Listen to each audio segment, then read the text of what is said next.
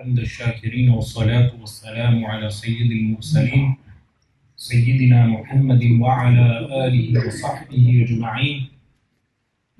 اللهم صل وسلم وبارك على سيدنا محمد طب القلوب ودوائها ونور الأبصار وضيائها وعافية الأبدان وشفائها، وصلى الله وسلم وبارك على سيدنا محمد كلما ذكرك الذاكرون وغفل عن ذكرك الغافلون. Today's subject, the subject of death and the afterlife. Death is something that we are all guaranteed. The definition of death is the separation of the soul from the body. Now, what is mentioned in works like Sharh al-Sudur of Imam Jalaluddin al-Suyuti rahimahullah ta'ala is that when a fetus is developing in the womb, the angel is commanded to take an extract from the earth, to place that minute extract of the earth within the womb of the mother, and that source of the earth becomes the template for the growth of the fetus in the stomach of the mother. When a person passes away, they are buried in the same ground from where that extract was taken from. So when a person dies, they are buried within that same area from where the initial extract of earth was taken from. And this is the meaning of the verse of Al-Quran Al-Kareem. If you check some of the commentaries of Al-Quran Al-Kareem, of وَمِنْهَا خَلَقْنَاكُمْ, that from it, meaning from the earth, we created you. And also in Al-Quran Al-Kareem, وَفِيهَا نُعِيدُكُمْ, that we should return you back into the earth. Meaning, وَمِنْهَا خَلَقْنَاكُمْ, that we created you from this earth and we shall return you back to that earth. Some people ask a question, a common question which some people ask, is what happened to the remains of those people who die in the sea, if they drown, or if their remains are consumed by animals, predators consume their remains. What occurs for them in the grave? How do they face the world of the barzakh? The barzakh is the intermediary, or what we may say as isthmus, life in the grave. How do they face that life in the grave if their body has been consumed? The response is that the base of the spine, there is a bone known as the coccyx bone. The remaining DNA of that bone is never disintegrated entirely. The DNA will always remain. So wherever this person may be, if a wolf consumed a human being, the DNA of that human being will either be a part of the wolf or will be a part of the waste of the wolf, and then will finally return back to the earth. So everything goes back into the earth, irrelevant to whatever may have happened to the rest of the body. And the soul, the ruh, which is taken up, is made to ascend to Illiyin or Illiyun. The Illiyun is a place in paradise. So the soul is placed in Illiyun, but it is reconnected with the base of the spine, the coccyx bone. And then what the person experiences is known as the barzakh. Why is it known as barzakh? Because that state the person is experiencing is the in-between state between this world and the next world. Some of the person is in this world. How? The dead body, when the person dies, the dead body of the person is in this world, but the soul is in the other world, and therefore the person is in two states, between two worlds. The body, the physical body, is in this world, but the soul is in the other world, but the soul and the body continue to be connected. And the experience the person has is known as the barzakh, the barrier world. This, of course, is something which is guaranteed for all of us. And today, in this day and age, people deny the unseen, the world of the unseen. They say regarding an old man who believed in Allah subhanahu wa ta'ala. One day he was walking in a graveyard and a disbeliever, an atheist, came up to him and said, "Why do you believe in God Almighty when you do not see Him?" So the old man took a brick and hit it over the head of the atheist. Now, of course, this response would not be appropriate in this day and age. So the atheist took the old man to court, meaning a police case was filed and he was taken to court. The old man, when questioned, "Why did you strike this atheist in the head?" he said, "There is no proof." They said, "Why?" He said, "He is not bleeding, there is no wound, there is nothing." The atheist responded to this claim by saying, "There is pain." So the old man said, "Show me the pain, I cannot see the pain." The atheist said, "I feel the pain." He said, "You question me whether I see God or not. I know God exists through my heart and mind. It does not mean that to see Allah Almighty, the person would have to necessarily see Allah Almighty on this earth with the eyes. A person can know and recognize Allah subhanahu wa ta'ala with the heart and the mind. So likewise with the ghaib, the world of the unseen, the only reason we know of the world of the unseen is because of the revelation Allah subhanahu wa ta'ala sent upon the Messenger of Allah sallallahu alayhi wa sallam. Otherwise we would be totally clueless regarding the realm of the unseen also. So the realm of the unseen is something, meaning the afterlife, is something that we are all guaranteed. Now in Al-Quran Al-Kareem, which fiqh ruling, meaning rulings, Islamic legal rulings, are detailed more than any other legal ruling. Meaning, you have different legal rulings. You have rulings relating to salah, prayer. You have legal rulings relating to hajj, zakah, as-sawm. Which legal rulings are the most detailed legal rulings in Al-Quran Al-Kareem? The answer is the legal rulings of al-mirath, inheritance laws. Why inheritance laws? Inheritance laws relate to death. That when a person dies, he must have his will ready, a wasiyah, a will ready, and the wealth that he has must be distributed amongst his children and his spouse, his wife, and in the case of a woman, her husband, fairly and equally according to the laws of Islam. But the question is, why inheritance laws is the most detailed law in Al-Quran Al-Kareem? It could have been any other law. It could have been the laws of Salah. It could have been the laws of Zakat. It could have been the laws of Al-Hajj. Why were the laws of inheritance detailed so much in the Quran? The answer is that when people would leave wealth, the wealth would be unfairly distributed amongst their children, and this became the dispute would continue long after the person had died. So Allah subhanahu wa ta'ala revealed the legal rulings of inheritance laws in Al-Quran Al-Kareem that later two people can never dispute because those laws are very clear in the Quran.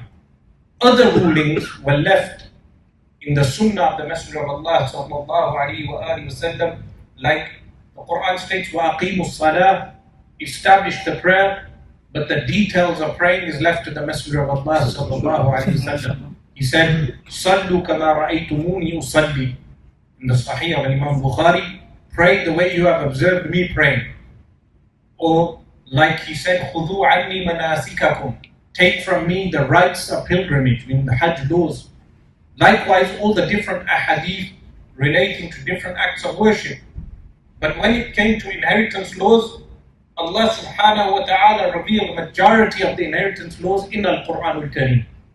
And the chapter in which the majority of the laws were revealed is Surah Al-Nisa, chapter number 4 of Al-Quran Al-Kareem. Why is it called Surah Al-Nisa? Al-Nisa means women, because most of the time people would take inheritance away from the women. So Allah subhanahu wa ta'ala revealed an entire chapter for the rights of women and their inheritance. Unfortunately, this still continues, meaning there's a form of jahiliyyah, ignorance, still prevalent amongst certain segments of the Muslim world, where they do not leave inheritance for their daughters.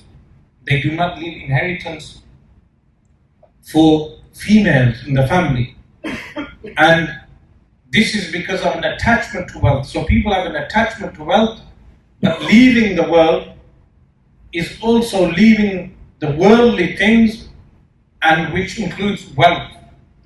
Abdul Rahman bin Al-Jawzi from Baghdad, the early scholar, he mentions that there was a man in Baghdad that at the time of his death, he had numerous gold coins, bags of gold coins. And he said, these gold coins, when I die, should be buried with me. And in fact, what he attempted to do at the time of death is consume the gold coins. He attempted to eat the gold coins at the time of death. Now, why was this? Because of a intense attachment to worldly things. So this intense attachment to worldly things is why Allah subhanahu wa ta'ala creates a world which has evil. So many people ask, why does Allah subhanahu wa ta'ala create evil?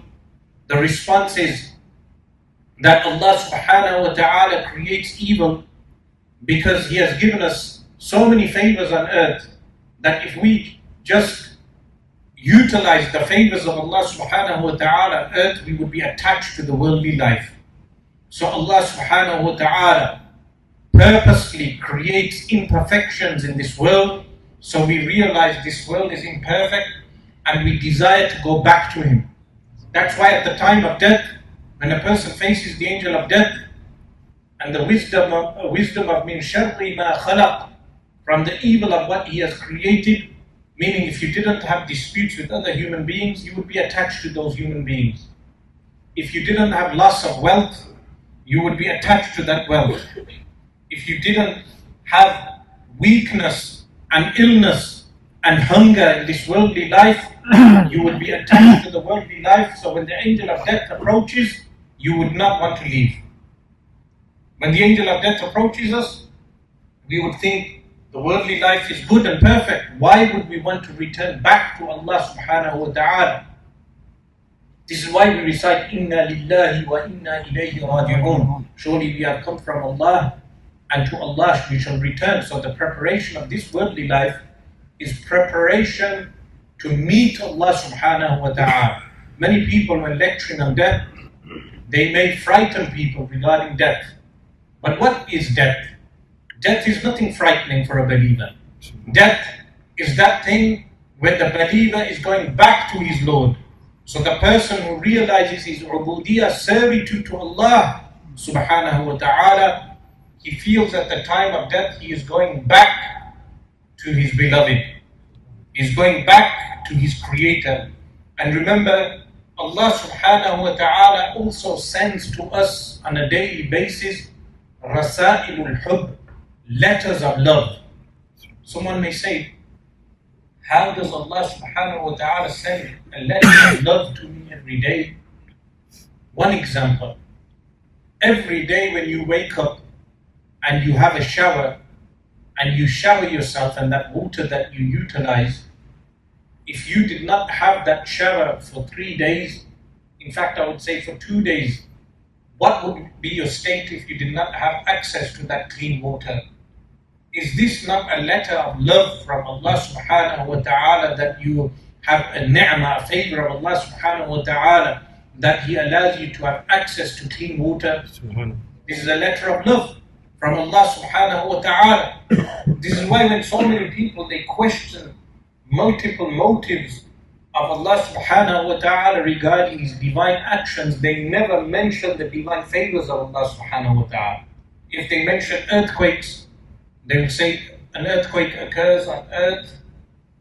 Why did Allah subhanahu wa ta'ala create such a disaster? But they will never mention 99.9% of the earth at that time was not quaking, did not have an earthquake. Likewise, 99.9% of the time, none of the regions of the earth have an earthquake. Meaning, the mercy of Allah subhanahu wa ta'ala overwhelms any punishment or any creation of imperfections. Allah subhanahu wa ta'ala purposely creates imperfections on this worldly plane. But what the wisdom behind those things may vary from different things. An example is that snakes, only a small percentage of snakes are actually poisonous. Many snakes are not poisonous, but human beings go around killing all snakes. But why are the non-poisonous snakes there? Because Allah subhanahu wa ta'ala created them for the ecosystem. They are there to serve a purpose. So even a snake has a purpose. But many times we may not be familiar with regard to that purpose for which Allah subhanahu wa ta'ala may have created that particular imperfection or may have created that particular creature. Even going to relieve oneself on a daily basis in the toilet, someone may wonder, why is this there? Why do we have to do this on a daily basis? The answer is that the human ego, without constraints, is such a thing that when the human being sees his abilities, observes his abilities that Allah has given him, he may become so arrogant that we have the likes of Fir'aun, regarding whom they say for 40 years he never even suffered a headache. Fir'aun. That what did he do? He started to claim being God Almighty. So Allah subhanahu wa ta'ala reminds us through our own bodies on a daily basis. When we sit down and crouch on a toilet, especially these ground toilets we have in the masajid, they can humble a person. If you bring the likes of Donald Trump to one of those toilets, he will be humbled in the most humbling manners. Meaning that is the way those toilets are. That if someone needs to crouch twice a day on the floor, it reminds them of their reality, that they are a human being. And Allah subhanahu wa ta'ala says, خُلِقَ الْإِنسَانُ ضَعِيفًا. Humanity was created weak. That the creation of humanity is weakness. So death, is one of those things that Allah subhanahu wa ta'ala has created. And in fact, death is an actual creation, a being that exists. Someone may say, how? The way night, someone may say darkness is the absence of light, or cold is the absence of heat. But in reality, cold is an actual existent entity. Likewise, darkness is an actual existent entity. Likewise, life is an actual existent entity. And also death is an actual existent entity. Death is something that is a reality. Why do some people prefer attending funerals over weddings? Because at the time of a wedding, people tend to show their extravagance. People will wear their best clothes and they will hire the best cars, they will give the best food, they will show much extravagance in a wedding party. But at the time of death, when you visit a family that has tasted, or one of the members of the family has tasted death, you visit that family, the family will be humble, the family will be subdued. By what? By the visitation of death, but by that person leaving them. So how do we attain firstly a good death? Al-Imam Jalaluddin Abdul Rahman As-Suyuti rahimahullah ta'ala mentions 3 reasons for a bad death. 3 reasons for a bad death. Number 1, he says, abandoning prayer. Ihanatu salah, or tarku salah, abandoning prayer. The second is uququl walidain, disobeying parents. And the third is إِذَاءُ الْمُسْلِمِينَ, harming other Muslims. Any one of those three will lead to a bad death. And in the hadith of the Messenger of Allah sallallahu alayhi wa sallam, the Messenger of Allah sallallahu alayhi wa sallam mentioned that zina, fornication, and alcohol, consumption of alcohol, are two sins that can lead to salbul iman, the negation of iman, faith at the time of death. Why does this happen? Because a person becomes intoxicated in that particular sin to such a degree that when the intoxication of that sin overwhelms that individual, they may deem that sin as being permissible in order to justify the egotistical and the desires that the person may have.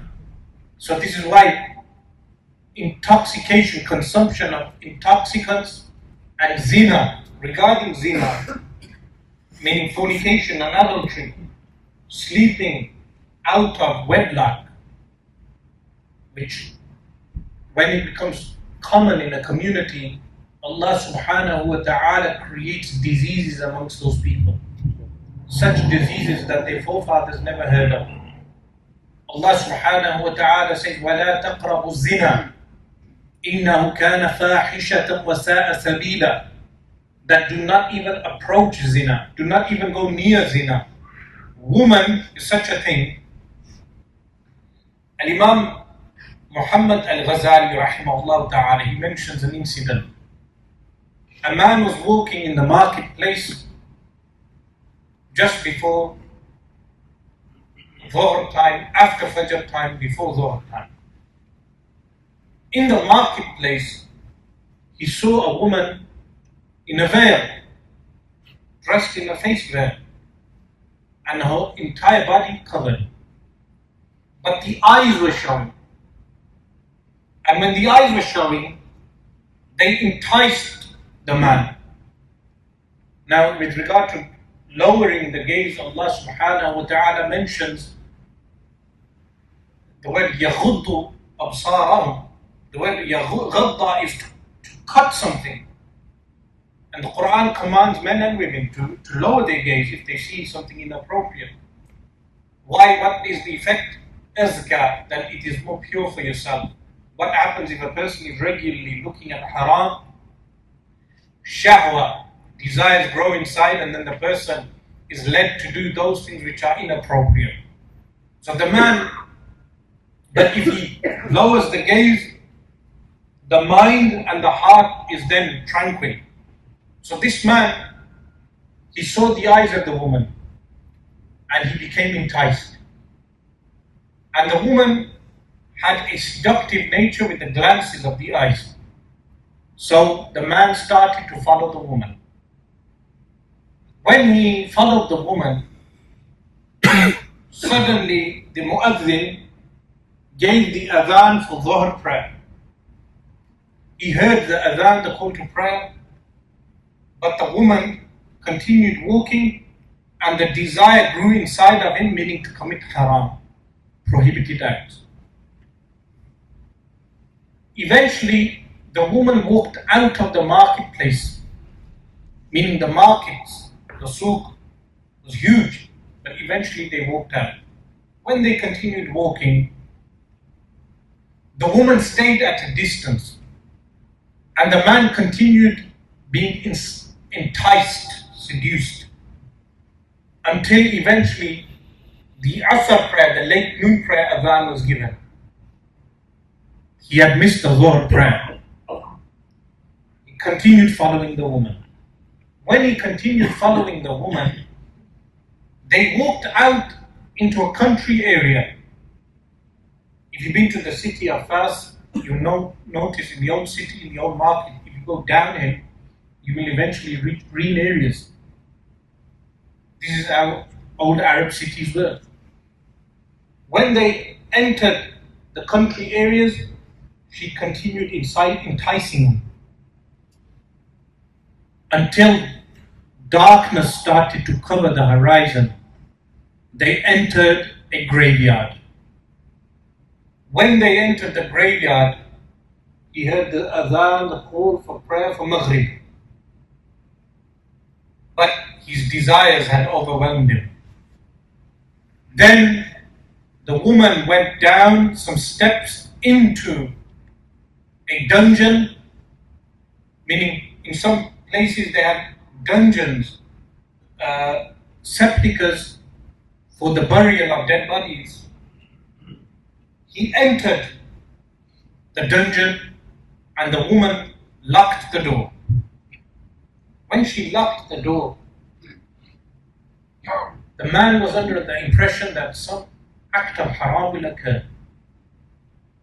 The woman removed the veil, and what the face was that of a haggard old woman with no beauty whatsoever. In fact, a repulsive and frightening face. The man asked the woman, "Who are you?" She said, "I am the dunya, the world," and disintegrated. This similitude of this worldly life is such that this worldly life is lahu and la'ab, amusement and play, that a person will be amused and will waste his time until finally death will reach him. And when death reaches him, the state he has been living his life, that is the state in which he will die. The state he lived in is the state he will die in.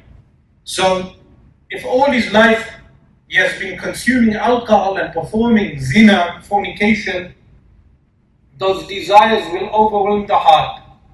Regarding zina, fornication, Allah subhanahu wa ta'ala said, إِنَّهُ كَانَ فَاحِشَةً. Fahisha is a word which encompasses all immoral acts. Allah subhanahu wa ta'ala says, إِنَّ اللَّهَ يَأْمُرُ بِالْعَدْلِ وَالْإِحْسَانِ وَإِيتَاءِ ذِي الْقُرْبَى وَيَنْهَى عَنِ الْفَحْشَاءِ وَالْمُنْكَرِ وَالْبَغْيِ يَعِظُكُمْ لَعَلَّكُمْ تَذَكَّرُونَ. That surely Allah commands al-adl, justice. إِنَّ اللَّهَ يَأْمُرُ بِالْعَدْلِ إِنَّ اللَّهَ يَأْمُرُكُمْ بِالْعَدْلِ.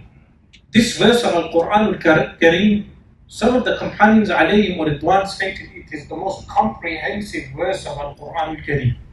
Why? Because it contains everything good and everything bad.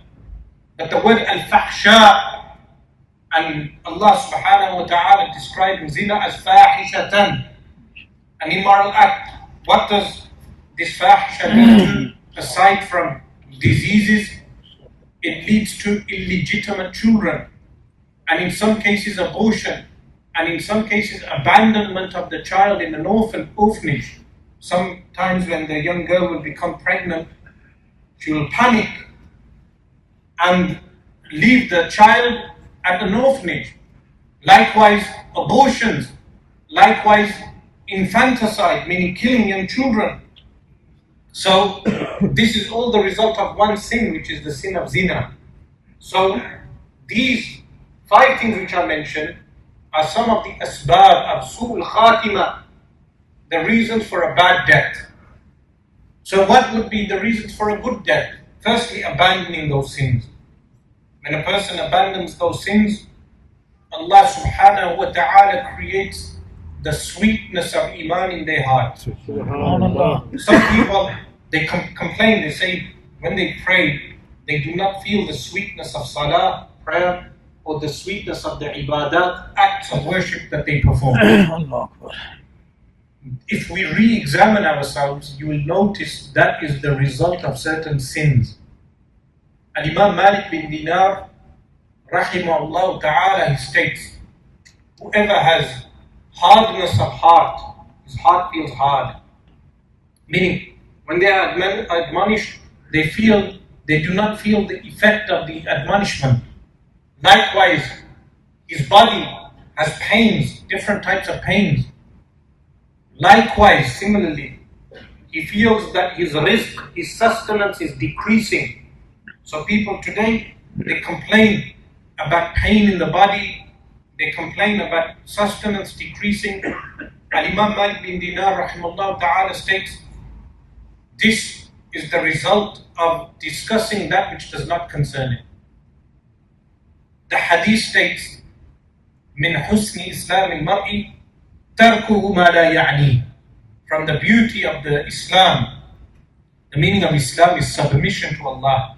The beauty of the submission to Allah subhanahu wa ta'ala is that a person abandons that which does not concern him. So if that is the result of discussing just with the tongue something that does not concern us, imagine if someone is committing the major sins on a daily basis, meaning doing major sins of abandoning salah, of prayer, committing different types of haram, prohibited acts. How will that affect him on a daily basis? It will affect the mind, it will affect the body, it will affect the soul, all these different sins. And then when the person is engrossed in those sins to such an extent, at the time of death, he will be unable to even pronounce the shahada, the testimony of faith. In one hadith, a young man was facing the pangs of death. The people attempted to make him utter the testimony of faith. Now, how you do this at the time is you just recite the testimony of faith. You say, La ilaha illallah, Sayyiduna Muhammadur Rasulullah, sallallahu alayhi wa sallam. If the person is able, he will utter the pronouncement of faith, the testimony of faith. When the young man was unable to do so, they brought this to the attention of the Messenger of Allah sallallahu alayhi wa alihi wa sallam. The Messenger of Allah sallallahu alayhi wa alihi wa sallam inquired from the young man, what sin have you done that you are unable to utter, or what have you done that you are unable to utter the testimony of faith? He said, I am disobedient to my mother. So the Messenger of Allah sallallahu alayhi wa sallam summoned his mother. And he said, if we place firewood and make a fire and we place your son into that fire, would you be pleased? She said, no.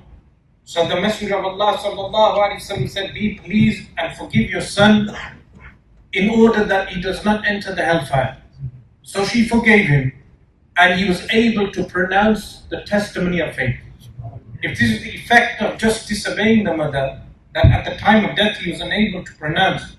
By the way, some people ask, if my mother has already passed away, then how do I make up with my mother? The answer is, you go supplicate for your mother on a daily basis, and you visit the grave of your mother and supplicate for her.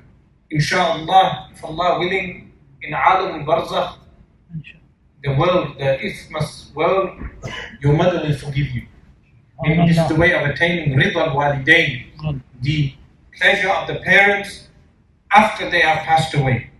Because there is Rida Allah, first is Rida Allah, the pleasure of Allah, then Rida al-Walidain, then the pleasure of the parents. These are the two things a person must always pursue. So these are some of the reasons why a person has a bad death. But unfortunately, the mind and the soul is distracted. People are distracted on a daily basis. Even people who ostensibly they start praying, initially they may feel the sweetness of the prayer, the pleasure of praying 5 times a day, but then the pleasure is removed. Why is it removed? Khushu' in prayer. The answer is there are certain types of sins that the person is committing, and the person is unaware of what sin they are committing. They need to concentrate and realize, what sin am I committing that Allah subhanahu wa ta'ala has removed the pleasure of humility in prayer, that Allah subhanahu wa ta'ala has removed the sweetness of prayer from my heart. So when the soul dies and the person is in the grave, when the soul is removed, not the soul dies, meaning the person dies, and the soul is removed and the person is in the grave. The body is placed in the grave, and the person experiences that, firstly, the ascension of the soul. Now this ascension for a believer is through the 7 concentric layers of heaven. And the person is taken through the dominions of Allah subhanahu wa ta'ala. Someone may say, how quickly does this occur? The answer is, this doesn't occur as quick as we may think. This time is something relative, that 1 second in this world may be equivalent to 1 billion years in the other world. Meaning time is what? Relative. Or 1 second or 1 billion years in this world could be 1 second in that world. Time is something which is relative to the motion of bodies, meaning the quicker the earth goes around the sun, the quicker time goes by. Likewise, the quicker the earth rotates on its own axis, the quicker time goes. So time is something relative that Allah subhanahu wa ta'ala created. But the person experiences the life of barzakh. What does a Muslim experience? The first thing a Muslim is questioned regarding is, of course, his iman, his belief. Now Sayyiduna Umar radiyallahu ta'ala anhu, when he was informed regarding azab al-qabr, the punishment of the grave and the questioning inside of the grave, he inquired from the Messenger of Allah sallallahu alayhi wasallam, O Messenger of Allah sallallahu alayhi wasallam, will I have my intellect at the time? The Messenger of Allah sallallahu alayhi wasallam replied in the affirmative that at that time you shall have your intellect. So Sayyidina Umar radiallahu anhu said, then it is sufficient, I have my intellect, that I will be able to respond to the angels. What does this mean? That if your mind is functioning and you are able to rationalize your belief, at the time when the angels ask you, who is your Lord? You'll respond, Allah. Meaning the mind is still working in the grave. Not the physical brain, the mind. Meaning which is associated both with the spirit, the ruh, and the brain. But the ruh, still has a connection with the body, and the person is asked, who is your Lord? The person will respond, Allah. Likewise, what is your religion? Al-Islam, which means submission. Meaning, our religion is submitting to Allah. Ubudiyah. And what did you say regarding this man? Meaning Sayyidina Muhammad sallallahu alayhi wa sallam. And the person responds, Muhammadur Rasulullah sallallahu alayhi wa sallam, knowing why he believes in the Messenger of Allah sallallahu alayhi wa sallam. So the first test in the grave is regarding iman, belief. How does a person safeguard his iman? The similitude of iman is like a tree. And the similitude of a'mal, actions, is like water for that tree. If you do not have good actions that water that tree on a regular basis, then what will happen? The roots will dry, and once the roots will dry, what will happen to the tree? The tree will also die. This is the similitude of good actions. Meaning, do not think that your iman, faith is safeguarded if you do not do good actions. Good actions are something that safeguard iman, preserve iman. The first good action a person must do is save themselves from sins. Now some people may think, do we have a reward in avoiding sins? The answer is yes. A young man who has access to different types of haram, different types of prohibited acts, but for the sake of Allah subhanahu wa ta'ala, not for the sake of society or for the sake of people, for the sake of Allah, he avoids those sins, his reward will be immense. Meaning the angels write down each time he avoids a sin. Just like that sin of zina, fornication, he avoids fulfilling his desire through haram, through prohibited acts. Each time he avoids that sin, an angel writes down one good deed. In fact, the angel writes down 10 good deeds. Why? What is the good deed? Avoiding the haram is a good deed. Likewise, a person who has the ability to have alcohol, but he avoids alcohol for the sake of Allah. And Allah subhanahu wa ta'ala note, just avoiding that sin is 10 good deeds. Is 10 good deeds. If he carries out that bad deed, one of those deeds will erase the bad deed. Look at the immense mercy of Allah subhanahu wa ta'ala. Meaning, there is no despair in the mercy of Allah subhanahu wa ta'ala. One individual, Sidi Ayman Abdul Qadir, who passed away in the year 2011, he died. Once he died, one of our close friends saw him in his dream. When he saw him in his dream, he said to him, "How do you feel in the barzakh? What have you experienced in the barzakh?" He responded that Muslims on earth, he was a person who accepted Islam 40 years prior. 40 years prior, he accepted Islam. He said, Muslims on earth are not realizing how immense the mercy of Allah subhanahu wa ta'ala is here. Subhanallah. Meaning, the mercy of Allah subhanahu wa ta'ala is such that when I avoid zina, Allah subhanahu wa ta'ala writes down this good deed of avoiding zina by 10 times. But if a person commits zina, Allah subhanahu wa ta'ala commands the angels write down only once. This is how immense the mercy of Allah subhanahu wa ta'ala is for the believer. So abandoning sins is the way of safeguarding iman, of saving and preserving one's iman. Additional to this, actions, when a person is buried, Al-Imam Muhammad al-Hubayshi mentions this. You extract a handful of soil from his grave. When you extract a handful of soil from the soil that is extracted, when you bury the person, you place the body into the grave with a handful of soil.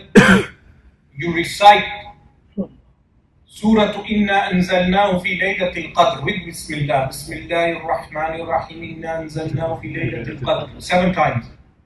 And you blow on the soil. You place the soil into the ground, into the grave, the first handful of soil into the grave. That person you are buried will never, inshallah, Allah willing, face the punishment of the grave. Subhanallah. Likewise, a companion mentions that once he fell asleep inadvertently on top of a grave.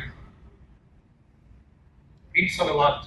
Allahumma salli ala sayyidina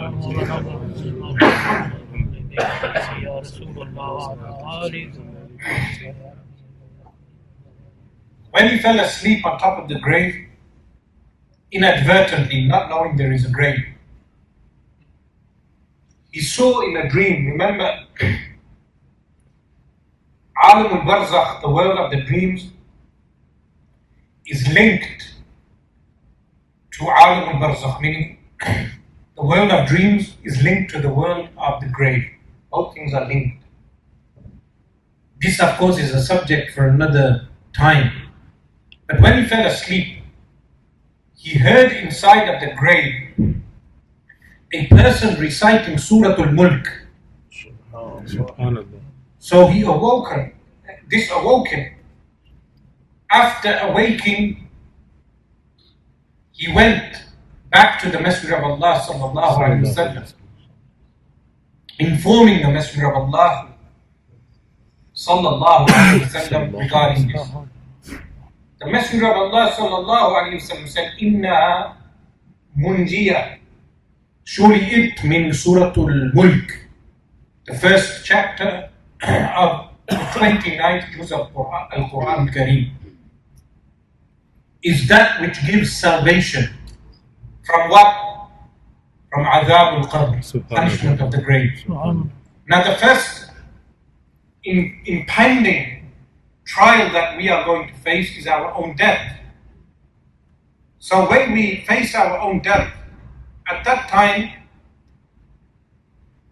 a person should always stay in a constant state of wudu.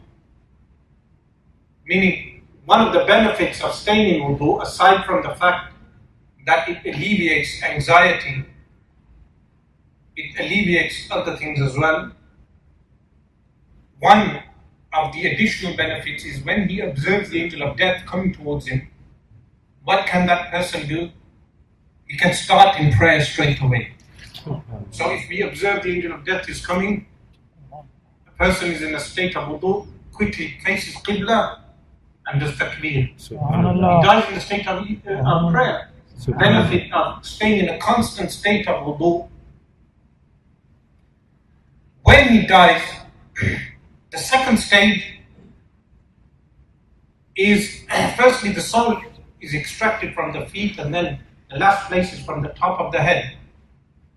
This is why the eyes roll upwards. And likewise, when the soul was placed, it was placed firstly from the top of the head. What realm is the soul ascending to? He observes the malakut. Mulk is the observable kingdom of Allah. What we observe. Malakut is the hidden realm of Allah subhanahu wa ta'ala, what He has created. After ascending, if the person enters into the heavens, his soul shall be placed in Iliyin. If he's a sinful Muslim, his soul will be made to wait for a while. And a disbeliever, the soul will be sent to Sijjin. The third stage is when that soul is reconnected with the body. So wherever the body may be, even if a wolf has consumed the body, and in this third stage is where the questioning of the grave starts. So this is the third stage. And in the questioning of the grave you have Al-Munkar and Al-Nakir, the two angels that come for questioning. This is where the actions of a person will have a'mal. One of those actions is the recitation of Surah Al-Mulk. Reciting Surah Al-Mulk every night. After Maghrib time, all the way up until the start of dawn prayer, Fajr prayer, if a person recites Surah Al-Mulk, Surah Al-Mulk will be a protection for that person in his grave. But how do we consistently recite Surah Al-Mulk? An easy method is the following. After you finish your Maghrib prayer, what do we pray? 2 Sunnah prayers. In those 2 Sunnah prayers, recite your Surah Al-Mulk. Meaning you must memorize Surah Al-Mulk. If you are unable to memorize Surah Al-Mulk, then the only way is to recite from the Quran itself. And if you are unable to even recite the Quran Kareem, then you listen to Surah Al-Mulk every night. But those of us who have memorized Surah Al-Mulk, what they should do is when they pray the 2 Sunnahs, pray the Surah Al-Mulk. In those 2 Sunnahs, you will never miss your Surah Al-Mulk. Even in travel, in journey, some people, when they travel, they think they need to pray the Sunnah prayers outside of the car. The only prayers which are necessary outside of the car are the Fard prayer, the obligatory prayer, and the Witr prayer, and the 2 Sunnahs of Fajr. But every other Sunnah you can pray in the car, sitting down, whichever direction the car may go. If you are a traveler, meaning you travel out onto the motorway with the intention of traveling 57.5 miles, whichever direction your car may go, you pray your Sunnah prayers. So even while traveling in the Sunnah prayers, you recite your Surah Al-Mulk. You will never miss your Surah Al-Mulk.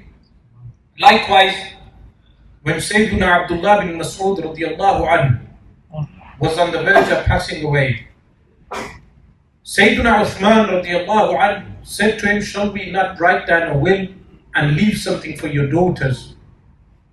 He had many daughters. He said, I have taught them Surah Al-Waqi'ah and they shall never face poverty as long as they recite Surah Al-Waqi'ah every night. Subhanallah. Surah Al-Waqi'ah, إِذَا وَقَعَتِ الْوَاقِعَةِ, this chapter of the Quran. Anyone who recites this every night, Allah subhanahu wa ta'ala saves him from poverty. So again, if a person recites that chapter also every night, Allah subhanahu wa ta'ala shall make asbab, means in this worldly life, by which Allah subhanahu wa ta'ala shall sustain him.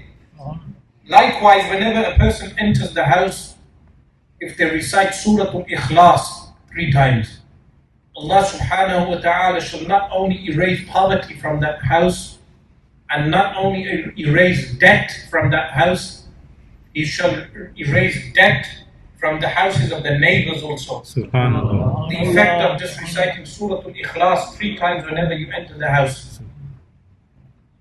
Now, in the grave, Surah Al-Mulk is one of those things which saves a person. But punishment in the grave is also a reality. The Messenger of Allah sallallahu alaihi wasallam passed by a grave, and the 2 men who were in the grave were being punished for 2 things.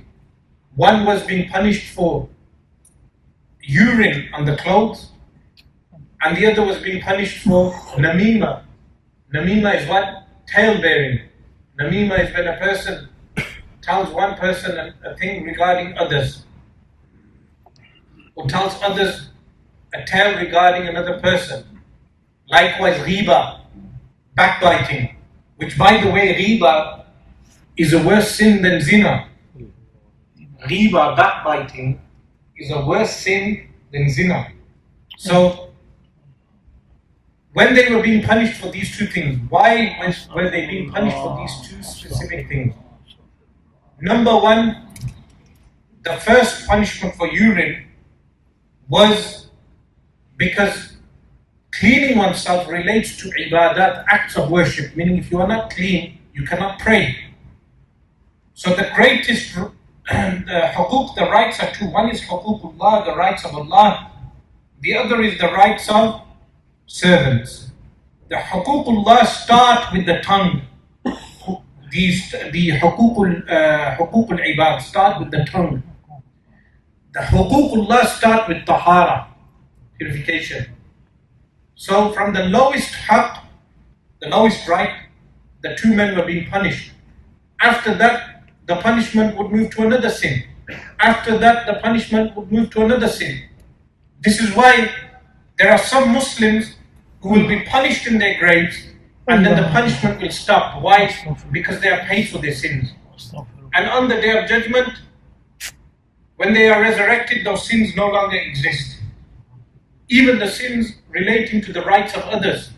So when people will bring up, Ya Allah, he did this to me on the Day of Judgment, Allah subhanahu wa ta'ala will inform them that this person has already paid for that sin when he was punished in the grave. But how does a person safeguard himself even from the punishment of the grave? Through reciting Surah Al-Mulk. So, when a person passes that test of the angels asking him, what is your religion? And who is your Lord? And what did you say regarding this person? The person is then shown Jannah, paradise. Observing the realm of paradise. How is he able to observe? Because I said the soul is taken up to Illiyin. He's observing with the soul. He's observing with the soul. Observing the paradise would entail that time passes by very quickly. When time passes by, this is why time is relative. The Day of Judgment will occur. Now,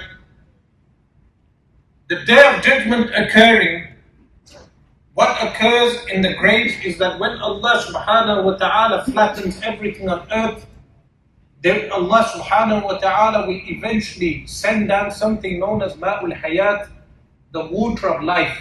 This water of life, when it comes down, when it seeps through every nook and cranny of the earth, it will eventually touch the DNA of the coccyx bone. When it touches that, the body will regrow. The body that will be resurrected, the new body, will be different to the body on earth for majority of the people. Meaning majority of the people, their bodies disintegrate. Their bodies rot. The exception being the Anbiya alayhi salatu wassalam and the martyrs. And the person who gave adhan, but whose adhan is accepted. The person whose adhan is accepted. Their bodies are preserved. But anyone who his body has rotted away, then the remnants of the DNA remains, and the ma'ul hayat, the water of life, shall touch that part, and the body shall grow again. These bodies will be resurrected for the day of judgment. This answers the question some atheists ask. They say, how will the people of hellfire be able to cope with such a burden of a punishment when their skins will be burnt and then the skins will regrow and then burn again? When we burn our finger on earth, we feel the pain. The answer is the punishment is equivalent to the bodies of that realm also. Meaning, the punishment is in equivalence to the bodies that will be resurrected. The bodies then will be different to the bodies today. But when the person is resurrected on the plane of the day of judgment, the a'mal, the actions will be weighed. When those actions will be weighed, if the punishment of the grave has not removed all those sins, then what will occur? That the sins will be weighed against the good deeds. But is this a time for despair? Firstly, should a person despair regarding the life in the grave? The Messenger of Allah sallallahu alayhi wa sallam said, أكثروا من ذكر هذه اللذات. Increase the remembrance of the destroyer of pleasures. Destroyer of pleasures. What is the destroyer of pleasures? Death. Increase in its remembrance. But a believer should never despair. Because why? When a believer faces the pangs of death, firstly he's returning to Allah subhanahu wa ta'ala. The rasa'ilul hub, the letters of love which he received from Allah, if Allah subhanahu wa ta'ala did not love him, Allah subhanahu wa ta'ala would not have conferred all these different favors upon him. Allah subhanahu wa ta'ala would not have given him the bounty and favor of Iman, faith. So he is going to visit the one, meaning whom Allah subhanahu wa ta'ala in the hereafter, the one who has been sending to him on a regular basis letters of the Rasa'ilul Hud. And a Muslim should never despair of his actions, because now the believer has the chance to do tawbah. So the effect of tawbah, today inshallah, before we leave this majlis, this gathering, we shall all do tawbah together, collectively. Meaning tawbah from our sins. That we have iman, we have belief. That we commit sin. We commit different types of sins. But what is the effect of tawbah? التائب من الذنب كمن لا ذنب له. The hadith states that the repentant of a sin is like the one who has no sin. Meaning when you do tawbah, it is as if you had no sin. Also the hadith states, كل بني آدم خطاء وخير الخطائين التوابون. Every offspring of Adam alayhi salam are wrongdoers. Of course the exception is Anbiya alayhi salam. But the best of wrongdoers are those who repent. التوابون. So, in summary, if we prepare for our death, how should we prepare for our death? Firstly, by increasing in our istighfar, in reciting Astaghfirullah al-Azim, innahu kana ghafara. The effect of Astaghfirullah al-Azim is so powerful that Al-Imam al-Hasan al-Basri rahimahullah ta'ala and Al-Imam Ahmad bin Hanbal rahimahullah ta'ala would give this invocation, would give this litany to everyone who would have any problem. anyone come with a problem, they would say, recite Astaghfirullah al-Azim, innahu kana ghafara, abundantly, and Allah subhanahu wa ta'ala will resolve your problem. Any problem you have, Allah subhanahu wa ta'ala will resolve your problem. So, there is a famous story of Imam Ahmad bin Hanbal which I have mentioned on numerous occasions, but I will mention again because not everyone may have heard that incident, that it is related regarding Imam Ahmad bin Hanbal rahimahullah ta'ala, that one day he left the city of Baghdad to go and visit another city. At the time of Isha prayer, he prayed Isha prayer in the masjid. The caretaker of the masjid, when everyone had evacuated the masjid, ordered Imam Ahmad bin Hanbal to leave also, saying that the masjid door should be locked. So Imam Ahmad bin Hanbal went outside in the masjid courtyard and fell asleep in the courtyard. When he fell asleep in the courtyard, the caretaker was doing his rounds. He saw Imam Ahmad bin Hanbal, he became very angry. Now in those days they never had Facebook to know that this is Imam Ahmad bin Hanbal. So what did he do? He dragged Imam Ahmad bin Hanbal rahimahullah ta'ala from the feet and threw him out onto the street, saying, you are not permitted to sleep here. Imam Ahmad, walking on the street, saw across the road a furnace burning in the shop of a baker. He thought to himself, he can go to this shop and request from the baker that he has the permission to sleep in the warmth of the shop, because the night was cold. Remember, in the Middle East, the nights are cold like the days are hot. Meaning out of summertime, the nights are very cold. So he went to the baker and he said, can I request that I sleep on the side of the furnace tonight because I have no place to stay? The baker said, I bake bread all night and then in the morning, after the dawn prayer, I sell the bread. So I will be working here all night, you are permitted to sleep. So Imam Ahmad bin Hanbal rahimahullah ta'ala rested on the side of the warmth of the furnace, on the side of the furnace where he could feel the warmth. While attempting to sleep, he observed the baker, and the baker, each time he would bake a piece of bread, he would say, Astaghfirullah al-Azim innahu kana ghafara. Astaghfirullah al-Azim innahu kana ghafara. Remember, whatever a person recites when making food, that food has that effect on you when you eat that food. This explains why so many people have no mercy in their hearts anymore, because they eat haram.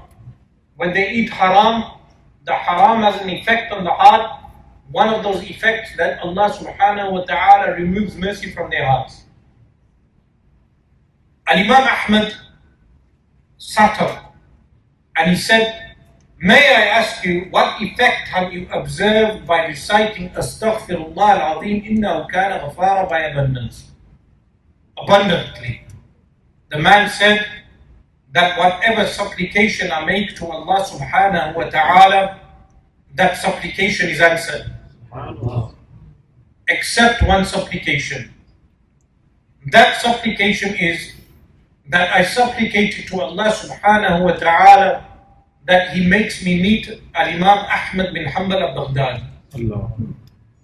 Imam Ahmad bin Hanbal rahimahullah ta'ala said to him, the effect of your istighfar was so powerful that Allah subhanahu wa ta'ala had me dragged out of His house in the masjid, forced onto the streets and made me come to you. Subhanallah. Subhanallah. That's the effect of reciting Astaghfirullah al-Azim innahu kana ghafara, or reciting Astaghfirullah in abundance.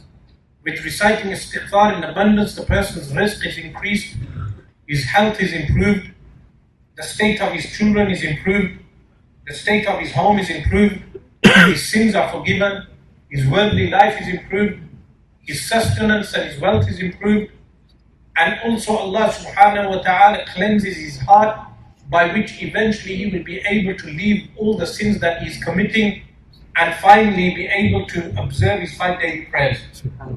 Al-Imam Muhammad al-Sanusi rahimahullah ta'ala says, anyone who finds it difficult to pray 5 times a day because of the ghalba, dominance of shahwat, desires of the heart, let him increase in saying La ilaha illallah in abundance. When he increases in saying La ilaha illallah in abundance, Allah subhanahu wa ta'ala will create the love of ibadah, the love of worship in his heart. So we ask Allah subhanahu wa ta'ala to enable us to do tawbah, repent for our sins, stop doing any sins that we may have been doing, and we ask him to remind us of our own impending death that we could face any time, and our graves that we could end up in tomorrow. Meaning there are people who perform Jummah and then by the next Jummah they are already in their graves. We ask Allah subhanahu wa ta'ala to enable us to prepare for that afterlife. أقول قولي هذا واستغفر الله لي ولكم وأتوب إليه.